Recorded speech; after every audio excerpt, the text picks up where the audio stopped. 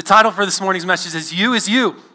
Now, my preferred address to a group of people I'm talking to is you guys. I don't do the y'all thing. Some of you guys are real southern with the you-ins or whatever. You guys, I think, is the appropriate address, but you may feel differently. The question is, sometimes, if somebody says you, who are they talking to? And so we need to sometimes figure out when there's something that's in Scripture that tells us you, does that mean me, or is it somebody else? And so you this morning is you. So we'll find out if that means you, okay? I need to define real quickly what it means to be made holy. And that's going to serve a foundation for this morning and also in the next coming weeks. And so what we're going to, a part of the book of Acts where what we've been discovering along the way and how the Lord has been growing the church through the Spirit is sort of laying the framework for us. But the next few chapters are full of drama and discord in the church because there is some frustration, confusion. Different groups and factions are sort of warring against what it means to belong and how do you belong, and is there some extra rules besides the fact of just mere, or I say mere, but faith alone, essentially. And so that gets settled over the next few chapters of Acts. And so this morning we're centering on a foundation about what baptism does and what baptism is. Now, baptism's already come up a few times. I've waited till this point in the story to really address it. So this morning is not exhaustive, as I usually is not on the topic, but it's a foundation so that as we hit these things over the next few weeks, you have that foundation to kind of go back to and say, okay, well, here's what we kind of said this was for, and here's what it's about, and so we can navigate some of this controversy a little better. So, to be made holy is not to be washed good enough that you're clean enough to be called holy. To be made holy is a declaration, okay? It is to call something holy. It is to designate it for a specific purpose. So to be called, claimed, or owned, to have a special designation is to be what holy is. Now, when we think of holiness, we primarily think of something being extra clean, right? And there's an element to that that's very true and necessary, but that sort of confuses the issue when we think that we're called to be holy, and then we think, well, that means I need to be really clean. Well, you do need to do your best to avoid sin and walk in the ways of the Lord by the help of the Holy Spirit, but you can never be holy enough to really be holy. So the key here is that there's another avenue to holiness, and it's by way of God's calling you holy, not your earning holy status. And so that's important today as we address this, okay? So I'm not going to go back and recap over what Aaron has done. I'm only going to go back to the end of the chapter. He kind of concluded his message reading the rest of this passage. And so this is the end of Acts chapter 10, and I'm going to start in verse 44. So it says, let me stop here, let me pray, and then we'll go to the word. Father, we ask this morning that you would be in our midst, as we know that you are, but we trust that as we open your word together, that you will show us your truth. Father, I ask for you to do what I cannot, which is to speak your words. I'm just a vessel, and so I ask that you would help me to be a transparent one and a holy one for you, and that you would prepare us to receive your truth this morning. Give us what we do not have, which is spiritual eyes and ears and hearts of flesh, put in by you that we might receive what you would speak. Father, we ask this in the name of your Son. And everyone said, amen. Okay. It's never good to preach without God's help, okay? So here we go. Verse 44. It says, while Peter was still saying these things is the gospel, the Holy Spirit fell on all who heard the word. And the believers from among the circumcised who had come with Peter were amazed because the gift of the Holy Spirit was poured out even on the Gentiles. For they were hearing them speaking in tongues and extolling God. Then Peter declared, can anyone withhold water for baptizing these people who have received the Holy Spirit just as we have? And he commanded them to be baptized in the name of Jesus Christ. Then they asked him to remain for some days. Okay, so that's just to jog your memory on the story that Peter's gone into the Gentiles. He's preached the word. Holy Spirit has fallen, and he's followed that up with the command for them to be baptized. Okay, now chapter 11 now in verse 1. And it says, "Now the apostles and the brothers who were throughout Judea heard the Gentiles had received the word of God. So when Peter went up to Jerusalem, the circumcision party," now stop there. That's a new title. And it's going to come into play, like I said, over the next few chapters a lot more. And the circumcision party would be those who are Jews by birth, who have followed the law and think that the law is the way that you are called one of God's people. You must obey the rite of circumcision or the sign of circumcision to be called one of God's people. And so the circumcision party, as they're going to be called sort of from here on out, they come and they criticize him. That's Peter saying, "You went to uncircumcised men, and you ate with them." Okay? Now, criticize here means they scrutinize like to a very small, detailed level. And it also has the connotation of judging oneself to be superior. So can you get the gist of what's happening here? They hear that the Gentiles have received the word, and when Peter returns, come back, and they're saying, "We're better than you." And there's 2 points of criticism here, not one. The first point of criticism is that you went into the Gentiles. And then the second point is that you shared a table of fellowship with them, right? That you went in, and not only did you go, but you ate with them. So it's like he didn't just cross the line, he went over the fence and he mooned them from the other side. This is essentially how they're viewing what's happened, because table fellowship is significant because of the laws of clean and unclean, what's kosher and not kosher. And that Peter, if you remember, he was initially very resistant to the idea that he should ever be part of anything that's unclean.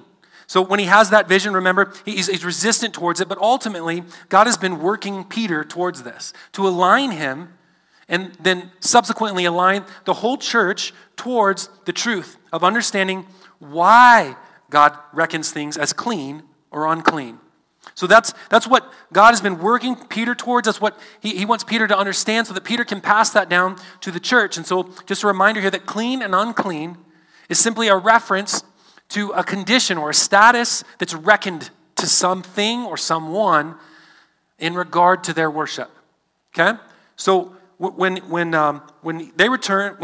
Peter returns, the circumcision party, who's still keeping the laws of circumcision and clean and unclean, they're upset with Peter because he's violated this tradition. So Peter's crossed the cultural line, not just of opinion, but it goes to the very heart then, if you think about it this way, of what it means to be a Jew. And that's important because it's not, you're thinking of this as, well, he's violated their conscience on a particular matter. And what you're missing in that kind of a thought process is that who the Jews were was a people that were holy. They were distinct. They were unique. And so to violate the traditions around that was to go at the very core of what it means to be called God's people. Okay? So clean and unclean here is playing a significant role. Now let's look in verse 4. It says, "But Peter began and explained it to them in order." That just means he's going to start at the beginning and he wants to give them the progression that he was privileged to have. "I was in the city of Joppa praying, and in a trance I saw a vision, something like a great sheet, descending, being let down from heaven by its 4 corners. And it came down to me." Now, real quick, I didn't say this when it happened, and I don't know if Aaron mentioned it. I don't want to make too much of it, but the fact that the sheet with unclean things is descending from heaven should have been like sort of also an indication that God has already accepted these things. They're in his presence. It descends from the place where God already is. So Peter's thought process, even in general, is already being pushed against in the fact that this sheet is descended from heaven. So it came down to him. He says, "Looking closely, I observed animals and beasts of prey and reptiles and birds of the air. And I heard a voice saying to me, 'Rise, Peter, kill and eat.'" And we know because we have this beautiful red letter print that that's the voice of Christ, if you have a red letter Bible. That's the voice of the Lord telling him, "Rise, Peter, kill and eat." But I said, "By no means, Lord, for nothing common or unclean has ever entered my mouth." But the voice answered a second time from heaven, "What God has made clean, do not call common." This happened 3 times, and all was drawn up again. Where does it go back to? Into heaven, okay? So the purpose of Peter's holy bacon vision, okay, the purpose of that was effectively summarized in God's statement to him, which he said 3 times, what God has called clean, or what God has made clean, is not to be regarded or called common. So what correction is God making to Peter's thought process, and what is he then subsequently making to ours and the circumcision party? Is God changing the rules here? If he had rules before, and now he's telling Peter to do something different, is he changing the rules? And so this is an important question. So God had certainly given specific laws to Israel about what they should and should not do. Things that are clean or unclean. And there were, this extended everything from ritual washings, clean and unclean foods, different activities, marriage requirements, worship regulations, even down to, if you know it, different kinds of material in one piece of cloth. Forbidden, right? You couldn't plant certain different kinds of agriculture in the same field at the same time, okay? So God's purposes in giving these rules to Israel, we need to recognize what they are, and then because we understand what they are, we can then understand what the foundation of those were. So what the laws did and what they did not do. I'm going to cover both, okay? So what did the laws that were governing Israel, what did they do? So the laws were for Israel. They were for the nation that surrounded Israel, or the nations that surround Israel, and they were also a prophetic picture. Three ways that the laws function, okay? So the laws set Israel apart from other peoples and other nations because of the kinds of things that they observe. They serve as a reminder to Israel every time they observe these laws that we serve a God who is not like other gods. We belong to a God that's not like other people's gods. And so everything that they did, whether it was in worship or whether it was in common society, reflected that truth. So it was a sign for Israel about the God that they served, a reminder that they're distinct, separate, unique people from any other kind of people. So we have all of the nations that serve all these different gods, that have all these different rules, and then we have Israel, who's unique unto themselves. And so they were a law that functioned for Israel to remind them of that truth. But it also served as a picture to the nations around that observe Israel, hopefully observing the laws in the way that God commanded them to, that they see that Israel serves a God that's not like my God. Israel serves a God that demands things my God doesn't demand, or my gods don't demand. So they were also a picture to the nations around of what God is like, okay? And they were also pointing forward in a prophetic sense to the Messiah. So all the function of the laws in general point towards a holy God, but a God who's going to bridge the gap between a holy God and an unholy people. And so by following these laws, they're reminded that they're not a clean people, they're an unclean people. But they get to be in this covenant relationship, and a unique relationship, unlike any other people. So they function prophetically. That's what the laws do. What the laws do not do. The laws in and of themselves do not produce the reality of what they depict. Okay? So here's very simply what this means. When God rescues Israel out of slavery in Egypt, and he brings them into the desert, right? And they go to Mount Sinai, and he says, I'm going to make a covenant with you. You're going to be my people, and I'm going to be your God. And he tells them through Moses that he's going to descend on the mountain. And what he says is, but prepare yourselves, consecrate yourselves, because I'm a holy God. And he tells them to make themselves ritually clean. And they do that by washing their clothes. That was one thing among many. Okay? So washing their clothes. Now, washing their clothes did not make the people really holy. Does that make sense? So the laws depict something, but they don't actually provide the substance of it. You are an unclean people. I'm a clean God. I'm going to come near you, so prepare yourselves. And you're going to do that by washing your clothes as a reminder to you that you're not clean. Washing your clothes doesn't make you holy. Okay? Otherwise, all you got to do is throw your clothes in the wash, and Jesus could have stayed in heaven, right? So because the laws do not provide what they depict, this is an important thing, that there's a promise entailed in that they will eventually be provided. So there's a covenant promise that's coming. Be holy as I am holy is what God asks, but also what he provides. So what is clean and what is unclean, Jesus reminds Peter and the apostles when he's here, is not about what you do or what you take in, but about what comes out of you. And the only thing that can fix what comes out of you is to have a new heart. And that's something that you can't wash on the outside. That's only something that God can provide. Do you see this? So the depiction that you're constantly reminded of is, I'm an unholy person. And the only way to be holy is to have a clean heart. And the only person that can provide a clean heart is God. So the laws are not the substance, but they are also not the grounds of God's relationship. God doesn't say, if you wash your clothes so that you can depict a kind of holiness, then I'll be with you. God was already committed to be their God. He had already rescued them. So the grounds of their relationship is always mercy. It's always grace. It's God condescending and coming to them, choosing them. He reminds Israel of that. You didn't choose me. I chose you. You were the least among the nations. Okay? So it's God's prevenient grace that's going before grace that precedes him, that is the basis of all the relationship. This is seen when the covenant is given and the promise is given to Abraham. Abram is called as a pagan worshiping guy out of his land. That's God's prerogative. It wasn't Abraham who lifted himself above all other peoples that God said, okay, I'm going to choose that guy. So it's God who chose Abraham and called him out. I chose you, I called you my own people. And through you, the promise is, through you, Abraham, all nations will be blessed. And that's an important promise because that's the promise that was made in the fall. Okay? All right, now moving on. Verse 11. Behold, at that very moment, 3 men arrived at the house in which we were sent. In which we were sent to me from Caesarea. And the Spirit told me to go with them, making no distinction.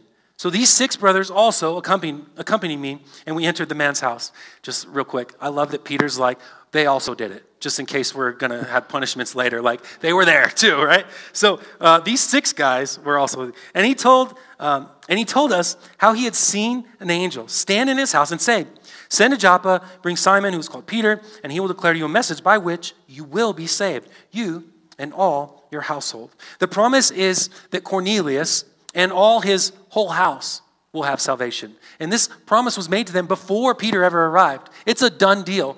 God has assured them that they will meet salvation. And the other aspect of this I just want you to look at is he says, not just you, but all your household. That's a new detail. It wasn't in chapter 10. You and all your household, his whole house. This needs to be expanded, not just, when you're thinking household, it's not just his kids or his wife and his kids or the people who lived within his 4 walls. Household is a broader umbrella than you're thinking. It means your peoples, right? Everybody now that through you can be saved, this word is not just you, but you and all of those who come after you, your household. So he goes on in verse 15 to say, as I began to speak, the Holy Spirit fell on them just as he had on us in the beginning. So note when the Holy Spirit comes and falls on the Gentiles. The Holy Spirit falls in chapter 10 while he was speaking. But in chapter 11, he says, while he began to speak. It's before Peter had even finished his sermon. It wasn't Peter's words. It wasn't Peter's presence. It wasn't Peter's authority. It wasn't Peter's position. It was God's prerogative, which brought the Holy Spirit. It happened before Peter had even finished speaking. It's like I started speaking and then the Holy Spirit fell. This is on purpose. So that Peter is not the one taking the authority. And perhaps if it had waited for Peter to take the initiative, he would not have done so. And so he says, as I began to speak is when the Spirit fell. And he says, I remembered the word of the Lord. How he said, John baptized with water, but you will be baptized with the Holy Spirit. And so the question here essentially at the beginning is this. Peter, by what authority are you going to go to the Gentiles? Are you going into them? But then that gets expanded even more because it's not only that he went into them, but he shared the word of God and they were saved, and then he extended baptism to them as well, which was a welcoming in to the community of God. So but by what authority is he doing that? Well, it's not by experience. Even though he had an experience that he said was like the same experience that we had at Pentecost. And it's not just the fact that he was led by the Spirit. He had experience, he had the Spirit, but the thing that really sold Peter on it is he said, I remembered the word of the Lord. He remembered the word of God. It doesn't matter if experience kind of looks the right way. It doesn't matter if you think you were led a certain way. If it's not in the word of God, it's not the right thing. So he's going back to the authority. So the question, Peter, by what authority did you do this thing? By the word of the Lord. Okay? By the word of the Lord I did this thing. everything lined up, but it was really God's word through Christ that allowed me to do this. So Peter quotes Jesus' promise back at the beginning of Acts 1:5, where he said, John baptized with water, but you will be baptized with the Holy Spirit. So there contains in this promise and this statement a very subtle but huge distinction, and it rests on one pronoun, you. You. You. So the identity of who Jesus means when he says you will be baptized with the Holy Spirit means everything. Just after this promise, if you want to flip there, you can. In Acts chapter 1, in verse 6, what immediately happens after Jesus says, you will be baptized in the Holy Spirit, the disciples follow with a question. And they ask, so is it at this time that you will restore the kingdom to Israel? Okay? There's two questions there. One is, at the time, what time are they talking about? Well, when you baptize with the Spirit, at that time, will you then restore the kingdom to Israel? There's an assumption there, a very narrow scope, who will be baptized with the Spirit, who will receive the Spirit and be baptized in it, but also who will be part of this kingdom. So there's two questions there, and they presumed that there was going to be only a limited scope that would receive this promise. Now,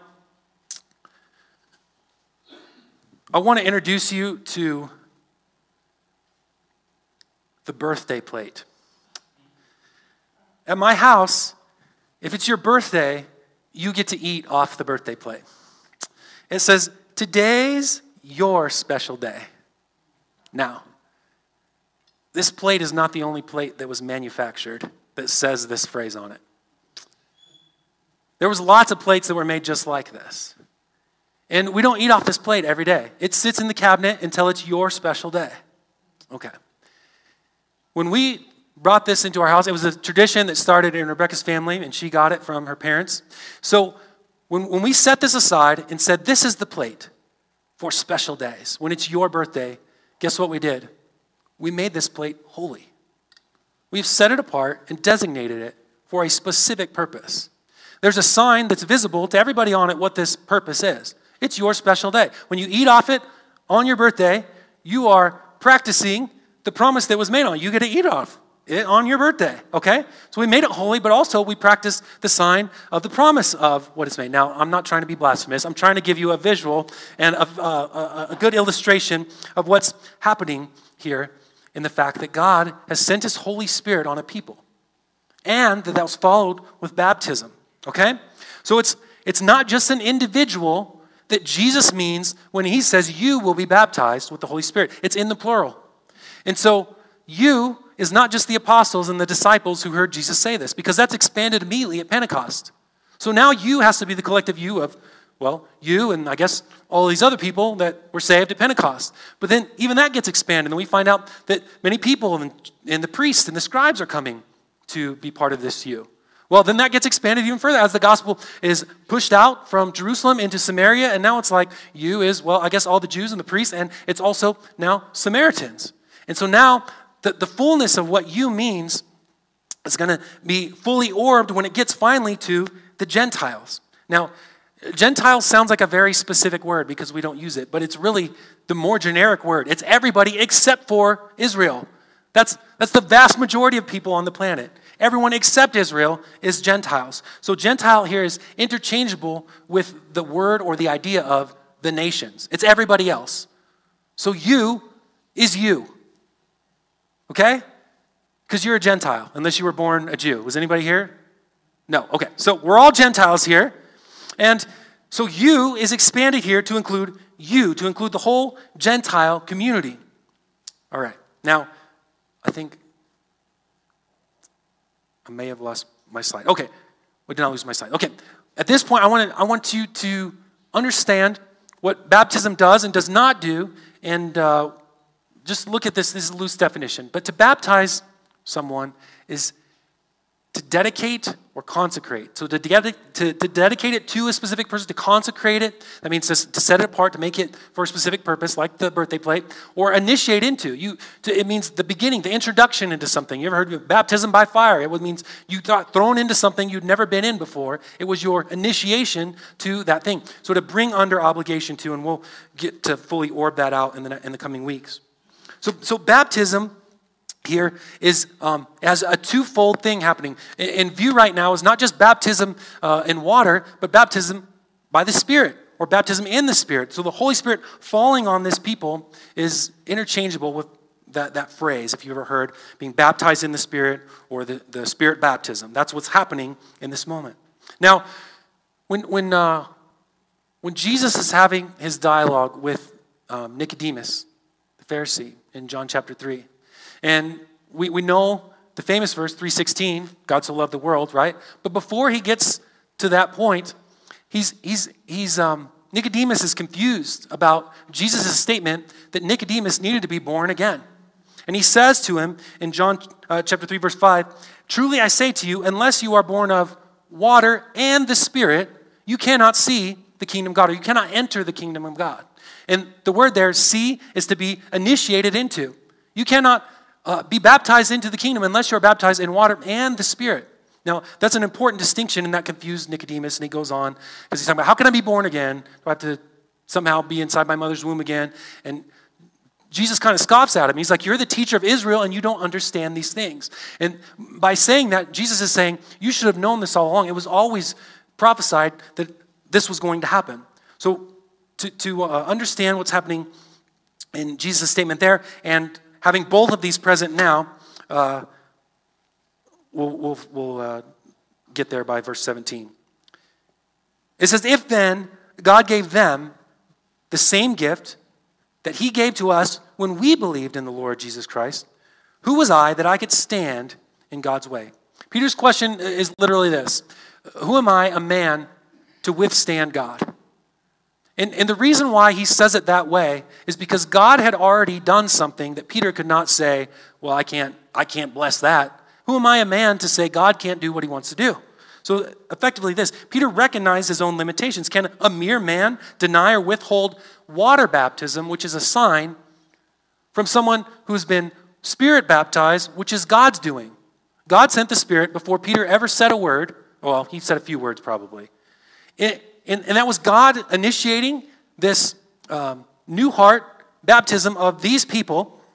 And so Peter says, I was not going to stand in the way of that. The gift here is the Spirit, and the Spirit is the gift. But Jesus is the giver of that gift. In Matthew chapter 3, it's John the Baptist who says, I'm baptizing with water, but the one who comes after me, he will baptize you in the Spirit and with fire.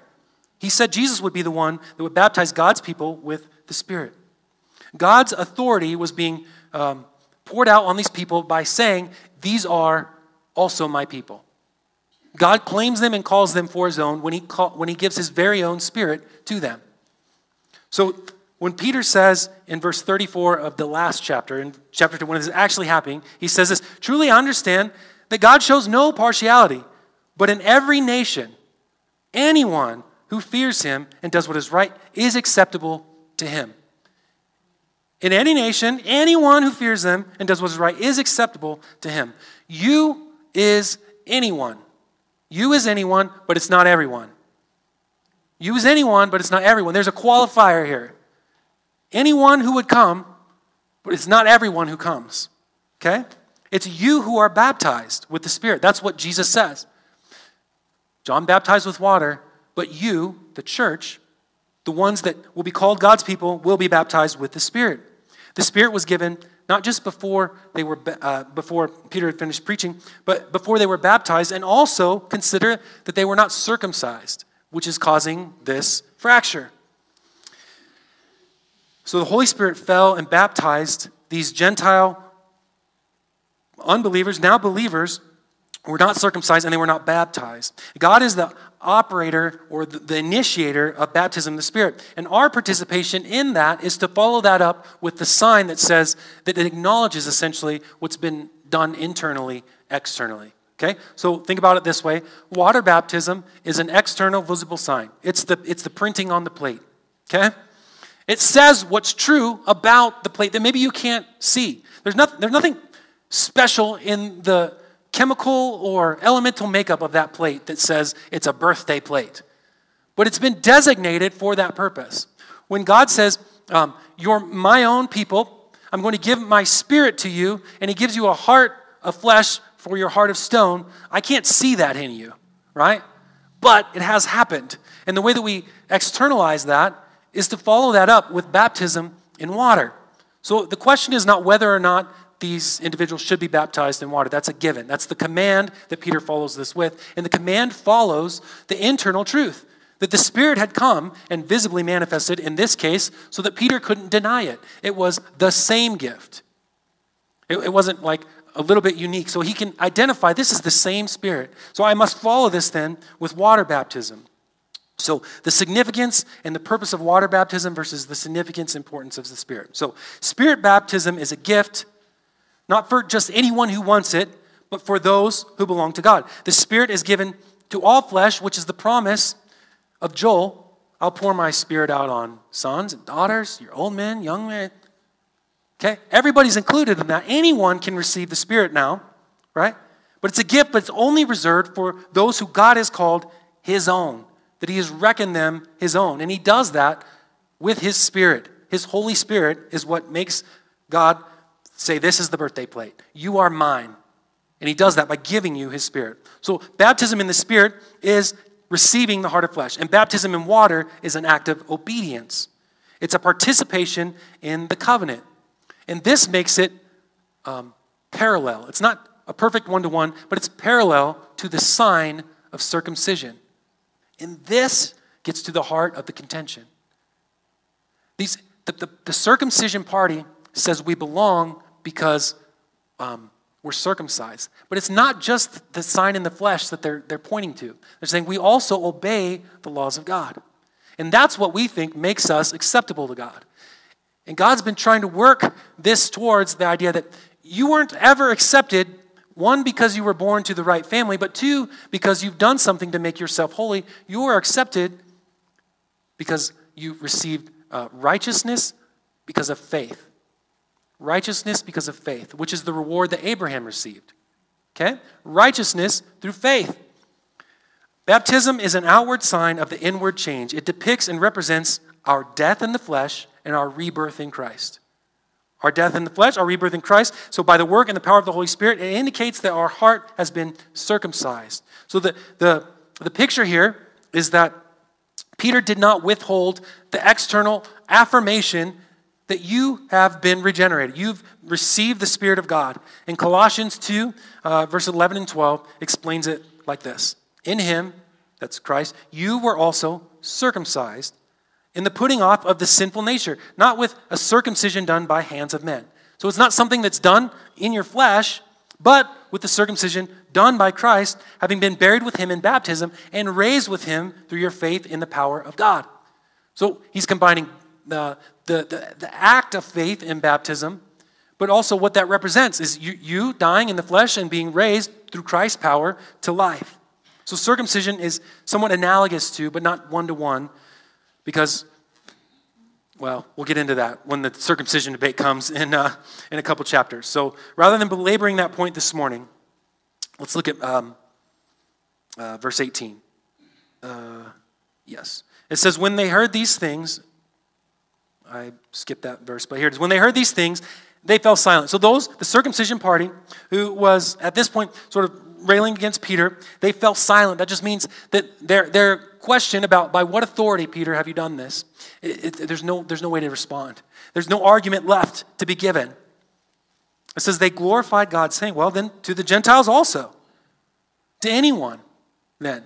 To the nations. To everyone, God has granted repentance that leads to life. Look very carefully, don't skip over it. Who grants repentance? God granted repentance. And He did so by giving them His Spirit. It's a Spirit that convicts us and guides us into all truth, that leads us to repentance. So, rather than just leaving you with, wow, this new knowledge about, okay, baptism and Spirit and all that. Okay.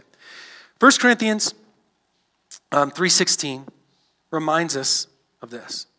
Do you not know that you are the temple of God? You is you.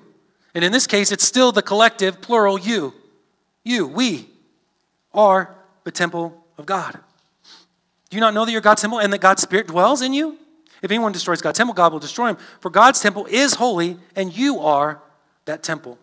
Now, what we need to remember here is there's been a hard separation in the minds of the Jews about who can receive God's Spirit. And the reason why they're fiercely holding on to this, again, remember, it goes to the core of who they think they are. But they've misplaced who they think they are because they're looking to the law as their identity. I'm clean because I follow the law. And what God's trying to shake them loose of, and what he wants to remind us of, is that you're not accepted because you are a holy people. I'm a holy God, and I will call you my own, and that makes you holy, and then you're accepted. So we ought not to put up dividers for what God has torn down. God has eliminated that barrier, not just between us and him, of holy and unholy, but also between the Jew and the Gentile. So let's not let anyone separate what God has put together and unified in his own body by his Spirit, which is what 1 Corinthians 12:13 says. Do you not know that you are God? Oh, no, that's the wrong one. For in one Spirit we were all baptized into one body, whether Jews or Greeks, slave or free, and we were all given one Spirit to drink. So if the grounds of our acceptance is anything in us, whether that's birth or otherwise, then God does discriminate. But what we've been learning is that God doesn't discriminate based on parameters that are either within our control or not in our control, like who we've been born to. Whatever we do or do not do, or what we will do or have not done, that does not change what makes us clean or unclean. God has poured out his Spirit on all flesh without making distinctions or pre-qualifications, and that's good news for you. Here's why. Not just because you're a Gentile and now you can be saved. Because it goes to the very heart of the grounds of your assurance. Because the grounds of your assurance can't be, I've made myself holy enough. Or I've done something, or I will do something to warrant that.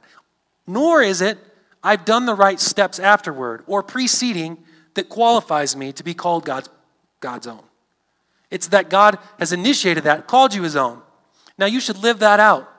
Okay? Like I said, it's not we don't live holy lives. We should live holy lives.